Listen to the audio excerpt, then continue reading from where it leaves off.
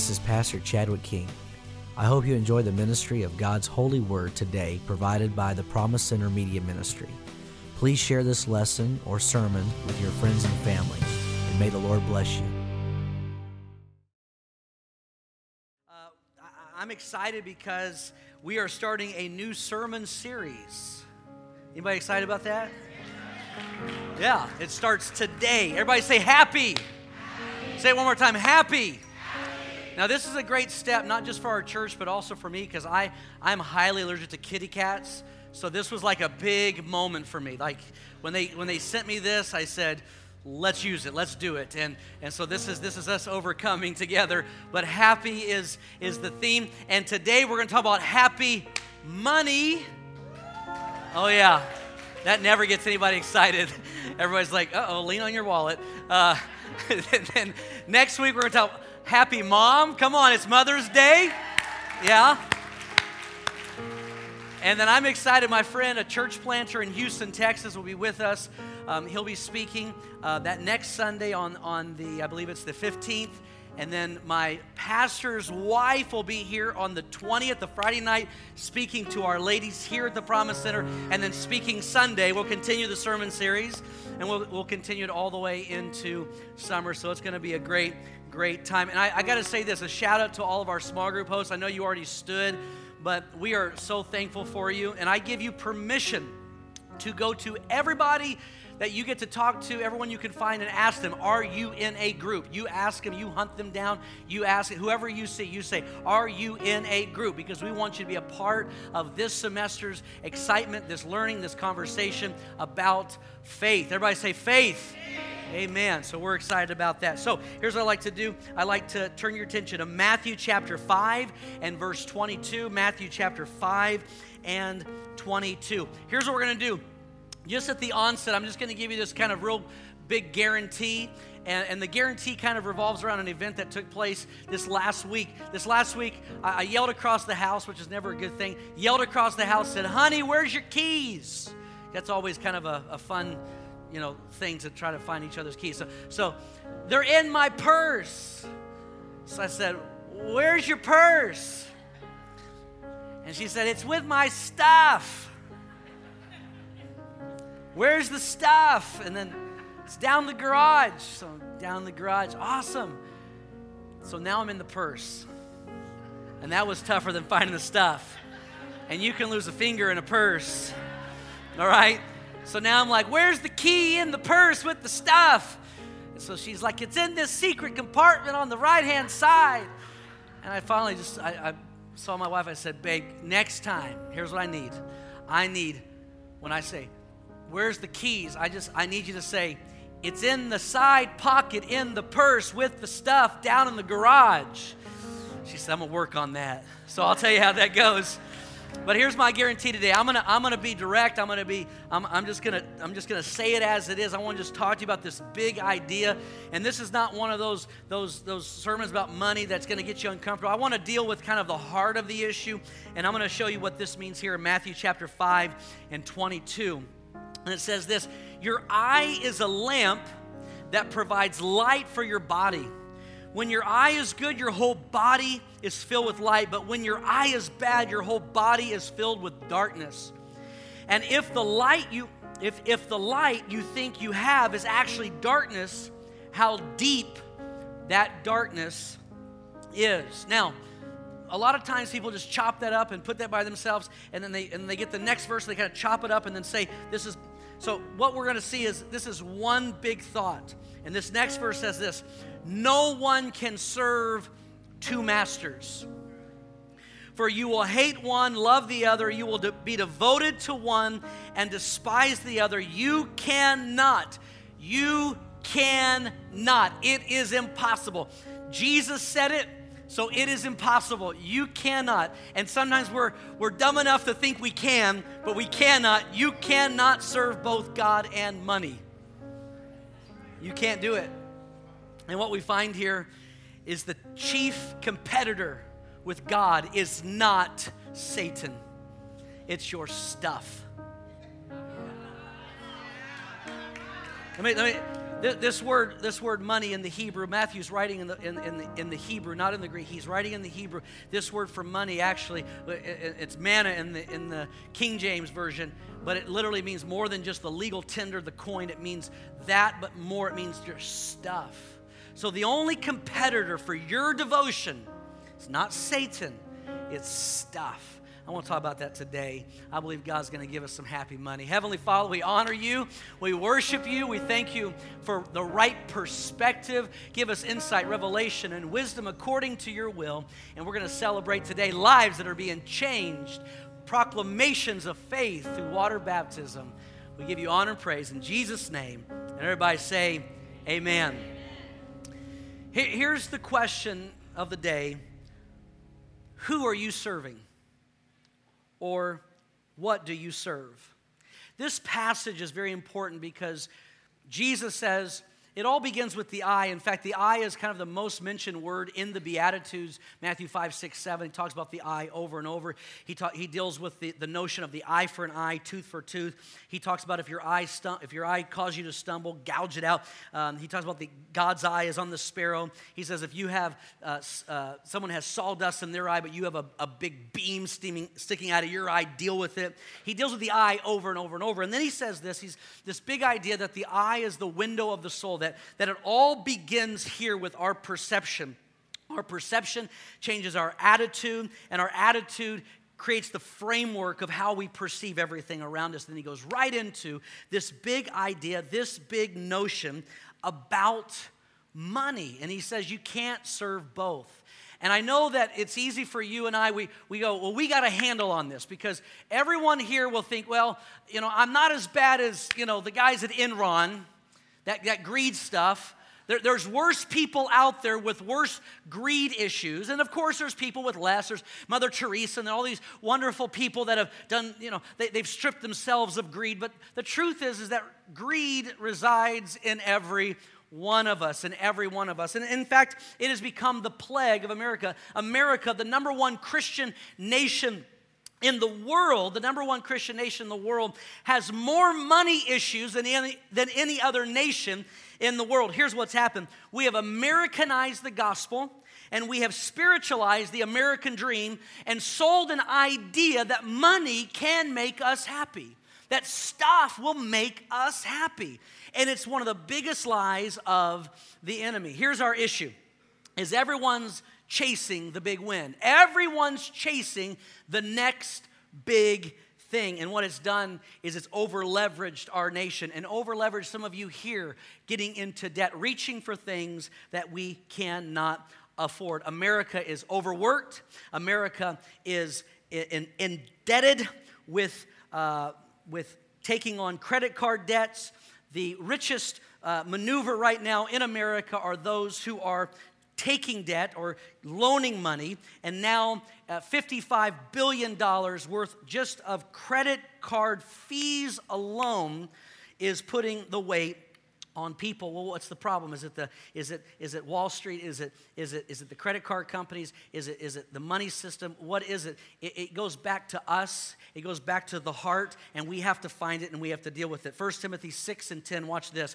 For the love of money is the root of all kinds of evils. It's the root of all kinds of evils, and some people craving money have wandered from the true faith and pierced themselves with many sorrows, so many sorrows, because they have this big idea, this notion that somehow the next thing is going to make me happy, it's going to bring me joy. And so now crime in America has finally tipped where the majority of crime is now built around money issues, embezzlement, burglary, robbery, etc., etc. Why? Because everyone's looking, grabbing, searching for the next best thing. So here's the question I want to pose. How much more money do you need to be happy? What do you need to be happy? What's the next thing you need to be happy? Some people say, if I just can get that new thing, if I can just get that new car.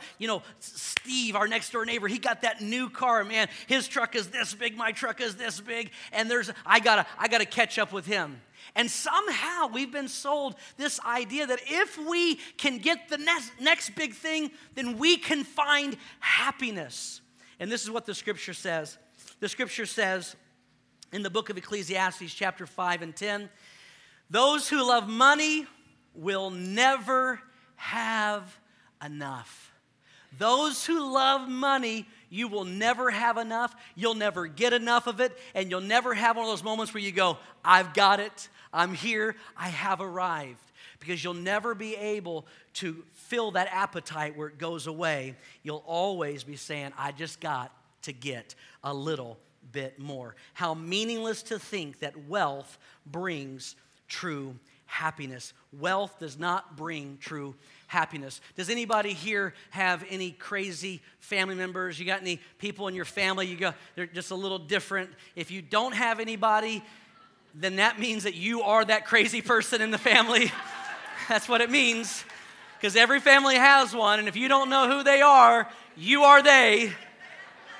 And I remember growing up, and one of we have the crazy uncle and aunt, they're the ones with all the stuff. And I'm trying to, like, going, I don't get it. Like, they got all the stuff, they got the boat, they got the skis, they got everything, and there's nothing wrong with that. But it did not bring happiness. It did not, could not, it will not ever bring happiness. There's a young man in my in-laws' church down the Silicon Valley, and he was a part of that .com boom, and he was making, like, I think he said 10 grand every week, clearing 10 grand. He was living the life, had the cars, had everything he wanted, he thought. And then he lost it all, now lives in a one-bedroom apartment with a beautiful wife, beautiful baby, and rides a bike. He says, I'm happier now than I've ever been. Stuff does not make you happy. And here's the bottom line. There are people who are rich who are happy. There's people who are poor who are happy. There are middle class, upper class, lower class people who are happy. There are rich people who are miserable. There are poor people who are miserable. There are upper class, middle class, lower class people who are miserable. So being rich or being poor does not make you happy or not happy. That's the other lie that's been sold. If I can just obtain, if I can just get the next best thing, then I will find happiness. Our happiness is found in the Lord Jesus. It is found in the Lord Jesus. Let me tell you this. I was able at the age of 19 to go on a missions trip, and it blew my mind to be able to go overseas and see people who made some $1 a day, some $2 a day, some less than $1 a day. And what I found was they were so happy and they had nothing. And it blows your mind because it came from in America where things make us happy. Stuff makes us happy. Things that we have is where we find our value. And these people had joy and they had happiness and they didn't have hardly any stuff. Stuff does not bring happiness. See, the thing with greed is greed's a hard thing to kind of detect because, again, everybody knows someone who's more greedy and we know someone who's a little bit less greedy. And so we all feel like we're kind of in the middle. Nobody here would say, I'm rich, I'm a rich person, I'm a greedy rich person. But statistically, in this room, we are in the top 1% of the world in incomes and earnings. If you make $40,000 or more a year, then you are in the top 5% of the people in the world and their income. If you make $48,000 a year, you're in the top 1%. But we in our minds go, there's guys that are super wealthy. There's these super rich cats who drive the nice car, have the Hummer, have the Ferrari, have the limo. Do they do limos anymore? I don't know. They have the boats.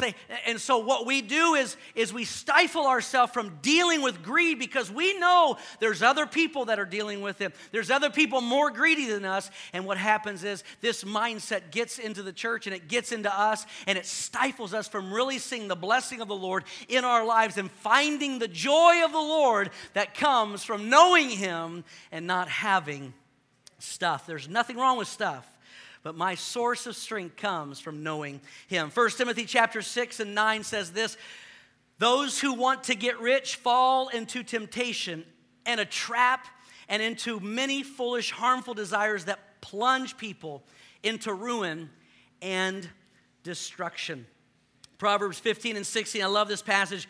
Better to have little with the fear of the Lord than to have great treasure and inner turmoil. Just because you have stuff doesn't mean that you have peace within. You won't find peace with stuff, because as easy as it came is as easy as it goes. You know this because you've seen this with yourself and you've seen it with your kids. My kids will beg for 2 months. We got to have this for Christmas. We got to have this for the birthday. And they want the ninja suit. And so they're talking about the ninja suit. And so the ninja suit's important. It's got to be the black sword. You can't get the gray sword, Dad. It's got to be the black sword. And so by the time the birthday shows up and we get that ninja suit, we get it. He opens it up. He puts it on. He says, Dad, all the kids, they're doing pirates now. It's not ninjas anymore. And they've been begging, they've been looking, they've been waiting for it. But as soon as it comes, there's something else. You know they don't play with that toy more than a week. They've been begging for it for 2 months. They don't even play 2 weeks with it. It's a proclivity. It's in us. We enjoy the chase. We enjoy the looking for it and asking for it and the wanting and searching eBay going, if they go down $20, that's mine. Come on, somebody. You know exactly what I'm talking about. The Lord is reading your mail right now. You know, the amazing thing about, like, we'll pay $2 for something that costs $1 if we need it. And women will pay $1 for something that's $2 if it's on sale, even if they don't need it. That's just how the universe works. But I'm going to tell you, stuff won't make you happy. Luke chapter 12 and 15 says, then he said, beware, guard against every kind of greed. There's all kinds of greed. And some of it hides behind, well, I just love to work hard. Hello. Some of it hides behind, well, I just want my kids to have the best.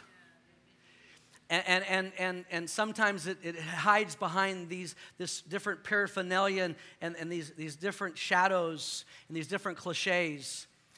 And the issue is we're running on greed. We're running on trying to measure up and find ourselves and who and what we are. And watch what it says. It says, life is not measured by how much you own. Your life is not measured by how much you own. Your life is not measured by the stuff that you have. Your character and who you are is not defined by how much money you have in the bank and what kind of car you drive. And there's nothing wrong with having a good car. There's nothing wrong with having a good house. There's nothing wrong with having good clothes. There's nothing wrong with that. But that's not, we're not chasing that. That's not our modus operandi, our heart and passion. Because we have a decision to make. Am I making God my Lord, or am I making money my Lord? And I'll tell you this. Money is a terrible master, but it's a great servant. Amen. Money is a terrible master, but it is an amazing servant. It's an amazing tool to do good and to see people see good days. Money, we don't serve money, but money can serve us for the glory of the Lord. So the chief competitor of our devotion is not Satan. It's stuff. You got to choose. God, man, he could have said anything. God could have, he could have said, you got God or the devil. God or lying. And you know, it's amazing because greed is one of those things where you know when you lie. Like, you know if you rob a bank. No one like wakes up and goes, I didn't even realize I was robbing a bank. It's one of those things like you did it, you did it, Like I did wrong. But greed is like one of those sins where you can really kind of stuff it down and kind of disguise it with the American dream and kind of disguise it with ambition. And there's nothing wrong with ambition. There's nothing wrong with working hard. There's a myriad of scriptures about being diligent and not being lazy. If you don't work, you don't eat. Come on, somebody. Turn to your children and say, come on, kids. And there's nothing wrong with investing and being wise and saving and not getting into debt and all that stuff. And this is not that class. This is not that moment. We're in the garage, in the purse, looking for the keys. We're not anywhere else. We're talking about greed because this affects every one of us. Because every one of us, even though we know money doesn't make us happy, we don't live that way. Many of us live differently. Many of us are making decisions, looking for happiness, and you're never going to find it anywhere except in the Lord. We have to make Him our master. The assumption is that all of our money was made for our consumption. And so we become these professional consumers, consuming. And again, this is not the beat up the church Sunday. I want you to be free. And maybe I'm just talking to a few people here, but I want you to be free of this, because this is one of those sneaky ones. This is the one that Adam and Eve got tricked up on. It wasn't lying. It wasn't, holding up the bank. It wasn't any of that. It was reaching for something that God said wasn't theirs. It was not being content with what they had. All the trees, all the fruit, all the earth is yours. This is not yours. Don't touch it. And they stepped out of what God said, this is yours. And they began to reach for something that didn't belong to them. And this is the crux, this is the heart of greed. That I want it. Well, why do you want it? I don't know, I think it'll make me happy. Eve got the fruit and she goes, well, this is beautiful. Able to make one wise. Able to change my life. Able to give me things I've never had before. And she eats it, and what happens? Her eyes are open, and really her eyes became dark. Her eyes changed because something happening inside of her.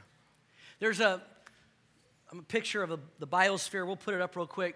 I don't know if anyone's ever heard of the biosphere in Arizona. It's Arizona University. It's biosphere, actually called number 2, or Biodome. It was actually a movie made like 15 years ago. If you know that movie, come on, somebody. Brother Polly. Anyways, we'll move on from that. A gentleman in this movie gets stuck in the biodome for like 90 days. I can't remember. But anyways, this is in Arizona, and it actually has like a desert, has a rainforest, all these different ecosystems. And everything was kind of working well for like a year when they opened it up almost now 2 decades ago. And everything was going well, and everyone was excited. And then all of a sudden, they started to realize the plants, the trees, aren't happy. It's not happy. The trees aren't doing well. They're not happy. You ever heard that saying about vegetation? It's not happy, right? And they bring in some professionals. I don't know what that means. They pick up the dirt, and in my estimation, so the professionals come in, and the professionals have no answer. They don't know. They're like, what's going on? I mean, the ecosystem's perfect. Everything's right. And it takes several months before another professional comes in and walks in. He stares, he looks, he takes a moment, and by this time, literally trees are falling over. They're becoming brittle. They're just becoming like sawdust and just literally falling over one after another. And the man stops. He goes, "Do you feel that?" And everyone says, "No, we don't feel anything." He says, "Exactly." He says, "There's no wind. And because there's no wind, these plants aren't happy." You see, these plants need a little bit of tension, moving them back and forth. If they're going to live, life is about tension, the push, the tension.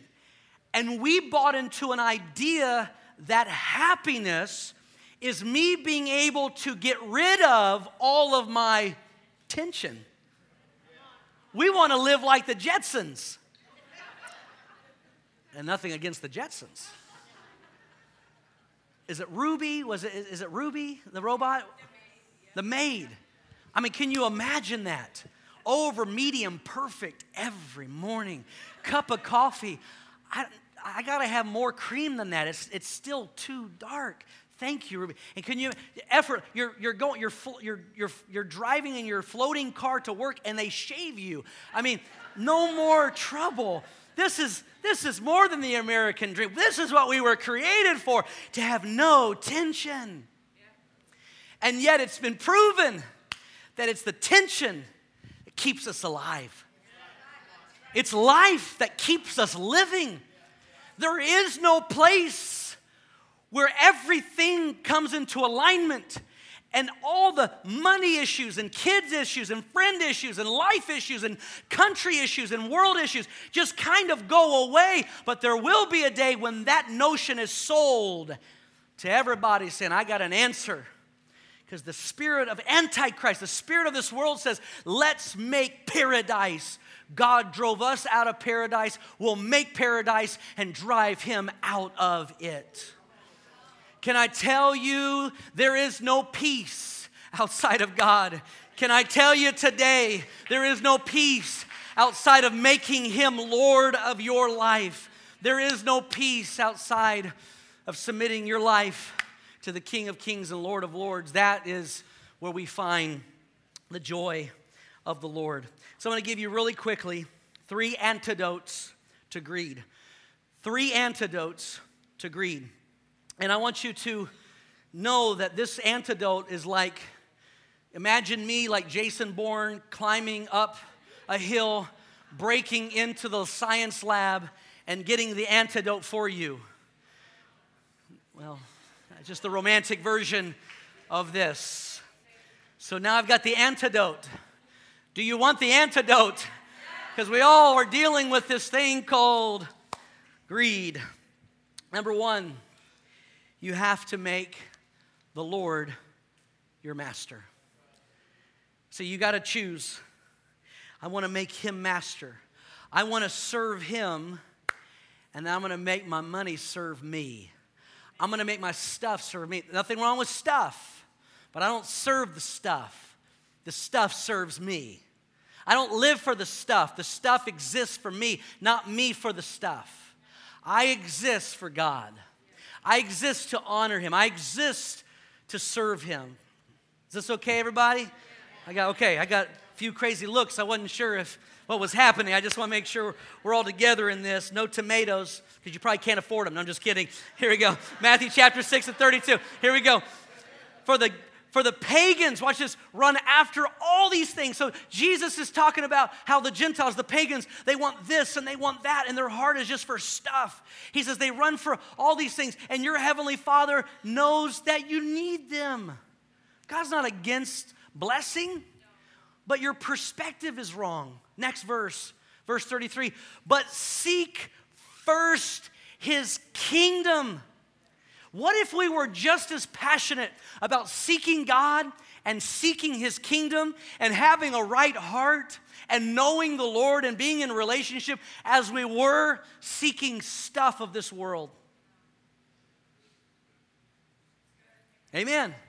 There's nothing wrong with working overtime, trying to make a little extra money, do that vacation. There's nothing wrong with that. But what if with the same veracity and velocity and passion we were to seek God that same way? I'm going to go overtime because I want God. I'm going to go overtime seeking the Lord. Can you imagine that same passion? Seek ye first the kingdom of God, and all these things will be given. God has a way of bringing blessing into your life because God can bless you with stuff if it's not an idol. God doesn't set up idols in front of people, but he blesses people when we seek him. Number 2, Proverbs chapter 10 and 22. The blessing of the Lord makes a person rich and adds no sorrow. When we do it God's way, God brings blessing and there's no sorrow attached to it. Okay, number 2, contentment. Everyone say contentment. This is the antidote to greed. Contentment. Say it strong. Contentment. Very good. It says this, Philippians chapter 4 and 11. I am not saying this because I'm in need. So what Paul is saying in Philippians 4 and 11, we're going to put it up on the screen. He's saying this. I'm not saying this because I'm about to take an offering. I'm not preaching happy money because we're about to do a bait and switch. He says, I want to talk to you about a heart issue. He says, for I have learned. Everybody say learn. Man, you gotta learn this. This is important because you're going to have those days where you go, you know what, it wasn't worth it. I chased after it. I got it. I won on eBay. You were happy, but you were kind of sad because you had to explain it to your wife that you won the treasure chest on eBay and you got it, and it's like, it's not making me happy. He says, I've had to learn to be content In whatever circumstances, I know what it is to be in need. I know what it is to have plenty. I've learned the secret of being content.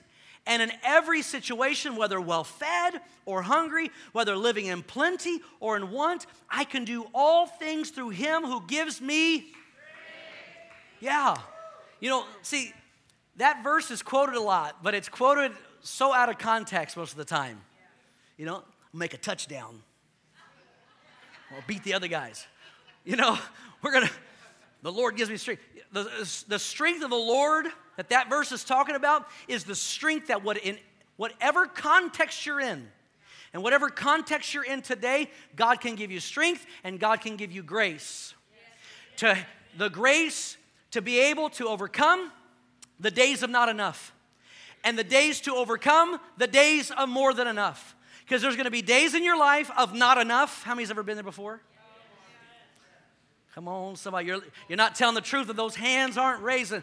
Hey, man, we've all been there. We've all been there. The days of not enough. And it's important to know his grace covers that. And I'm not trying to get myself out of saying, I gotta live like that. I'm content. Thank you, Lord.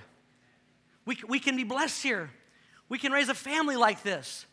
Because the family's more valuable. The relationships are more valuable than having stuff. But then I can also be blessed in my days of more than enough, where I've postured my life and created margin and got out of debt. And I know this is not one of those debt sermons, but I'm telling you, this summer we're going to put together a weekend. We're going to announce it very soon. A weekend and a Saturday where you can come in with all your bills, and we're going to help create budget, and we're going to help create margin in your life and get a plan. You got to have that, because if the Lord's your master, then he's asking you to master these areas of your life. You've been called to master them, not for them to master you, because money is a terrible master, but it's a wonderful servant. Amen. So whatever situation, I can do all things through Christ. Watch this, 1 Timothy 6:6. Yet true godliness with contentment is itself great wealth. Godliness with contentment. You want to be wealthy? You want to know to have a life of wealth and fullness? It's not the stuff. It's godliness with contentment. There's no place like it. There's no peace like it. When you go, this stuff doesn't control me. Because when your peace is found in stuff, when the stuff is taken away, when the bank comes to repossess it, when it breaks down because of the laws of entropy, it gets old and rusts and breaks down, where's your peace? It's in stuff. What would you rather have as your master? Would you rather have the Lord, who's the same yesterday, today, and forever? Or stuff that will be old in 6 months? It'll be outdated in 3 months. There'll be something bigger and better and newer in 1 month. I thought it was so cool when I got my new iPhone. And I was like, look at this. And then someone's like a month later was like, no, look at this. And I was like, put my phone away. You win. You know what I mean? So, contentment. Hebrews 13:5. Keep your lives free from the love of money. Be content with what you have, because God has said, never will I leave you, never will I forsake you. Come on, that's a good promise right there. All right, number 3, the third antidote. We make him Lord. Contentment. And number 3, generosity. Everybody say generosity. Proverbs chapter 11 and 24. The world of the generous gets larger and larger. The world of the stingy gets smaller and smaller. Amen. The Bible says it's better, it's more blessed to give than to receive. You know, remember when Jesus fed the 5,000? I love food miracles in the Bible. Sometimes I just read them for fun. Read them before a good meal. Food miracles are the best. And Jesus, there's like 5,000 men, not including women and children. You could say 10, 15, possibly 1,000 people hungry. And all they have is 5 loaves, 2 fish. And in my mind, I'm thinking, okay, Jesus is going to come in big. And he's going to be like, multiply, multiply, multiply. And everyone's going to be just, you know. You get fish and you get Oprah, you get a fish and you get bread, and everyone's like. And this is what Jesus does. Jesus has 5 loaves, 2 fish. He breaks it, blesses it, and then gives it to his disciples. So, 5 loaves, 2 fish. That means that each disciple, the 12, had 1/6 of a fish, less than half of a piece of bread. So what Jesus had, now they have even less of. We want Jesus to multiply into us so we can share it with the world. If you'll just multiply it into me, share it with the world. He says, how about I give you a little bit, see what you do with it. Like, this ain't gonna feed nobody. Everybody's hungry. We've been here for a long time. And so they break a little piece and give it and look back. Oh, that's weird. Little piece, look back. Did I just rip this thing 3 times? And they keep giving, and they feed 5,000 men, not including women and children. Because the multiplication, the miracle is not in the coming into you, it's in the outgo. It's in the outgo. See, the miracles that are going to happen in your life is when God positions you, put something in your hand. He gave you talents. He gave you gifts. He gave you insights. He gave you revelations. He gave you resources, whatever that means. That could be money. That could be ideas. That could be anything. He puts those in your hands, but it's going to go stale if it stays in your hand. But if you start sharing it, the life of the generous grows bigger and bigger, but the stingy, when you consume, gets smaller and smaller. And what happens is God puts stuff in our hands, and we end up closing our hand going, I want that. Could you imagine? You'd make a great cartoon, like all the disciples getting their food and going like, this is ours. They're just eating. Can you imagine like, hey, what'd you guys just do? You're supposed to give that out. No, Jesus, like 1/6 of a piece of fish. I'm still hungry, man.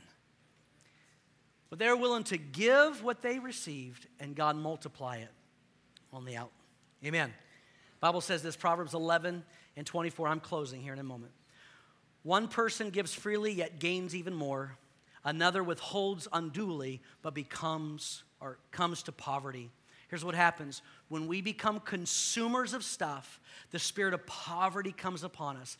The only way to break poverty is to give generously. That's why serving is so powerful. When we serve one another, the Bible says when we're together, it washes us from all sins. The accountability keeps us intact. It keeps us alive. It keeps us healthy. It keeps us moving. It keeps blessing flowing. It keeps revelation flowing when we serve together, when we give generously. There's a family, I don't know if they're in here, but they are serving today. The Knaps. Are the Knaps in here? I don't see them. Okay, they'll probably come to the third service. They're out there. Just real quick, I want to brag on this amazing family. They have postured their life. They saved, they worked hard, they postured their life to live on 50 to 60% of their income. To be able to now, in their years of retirement, to go 3, 4, 5, sometimes 6 times a year, sometimes spending half the year or more than half the year overseas doing missions and good work. They postured their life. They created margin in their life. They could have done this. They could have done that. They could have had that. They said, you know what? We want the life of generosity. We want the life of generosity. So we're going to create margin to be able to have a life of generosity. 2 Corinthians 8:7. I'm closing. But since you excel in everything, in faith, in speech, and knowledge, in complete earnestness, and in the love we have kindled in you, see that you also excel in this grace of giving. There's a grace for giving. There's a grace for benevolence. There's a grace for giving, being a giver, seeing your neighbor, seeing the weak, seeing the need, and saying, I want to give because it's in my giving. I break the stuff on my own life. Would you stand with me?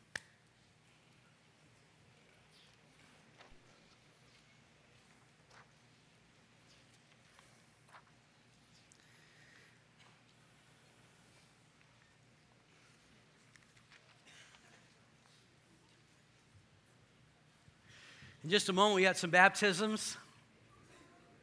So excited. Amen. We're going to just take a moment as our musicians come and as we prepare, I wonder if right where you are, you could just open your heart, close your eyes, and lift your hands with us for a moment. We're going to take a moment just to let this word fall into good ground. I want to make you my Lord. Putting you in the right place changes everything. Learning to be content changes everything.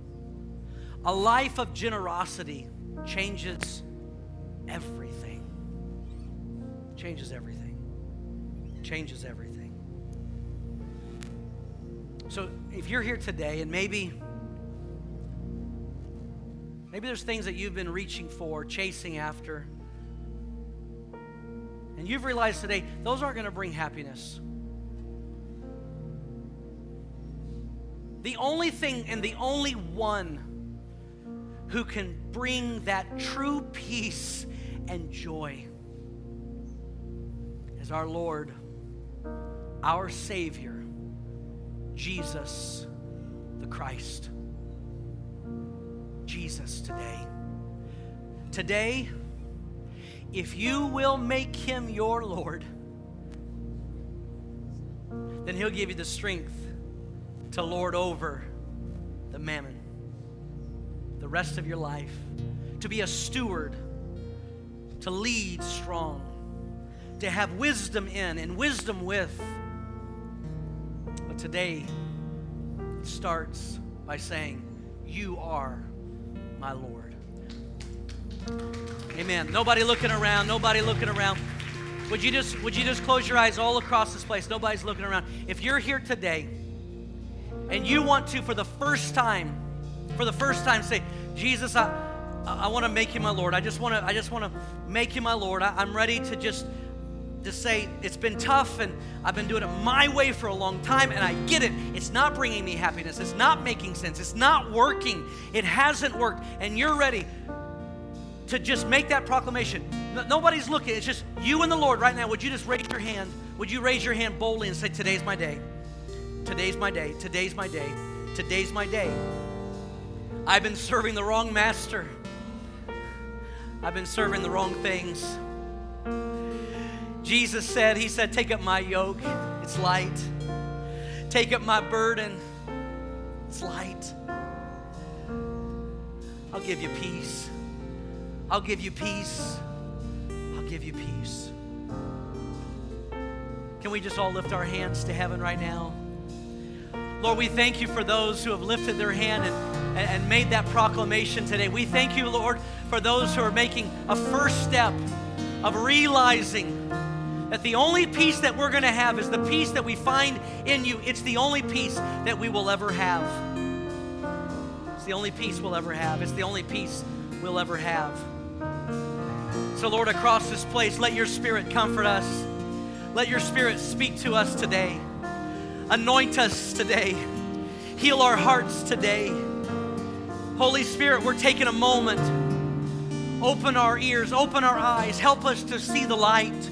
Help us to see through the eyes of the light, through your Spirit. Help us to see. Help us to see. Help us to see.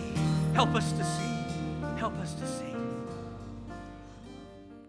For more information about who we are, we invite you to go to thepromisecenter.com. God bless you.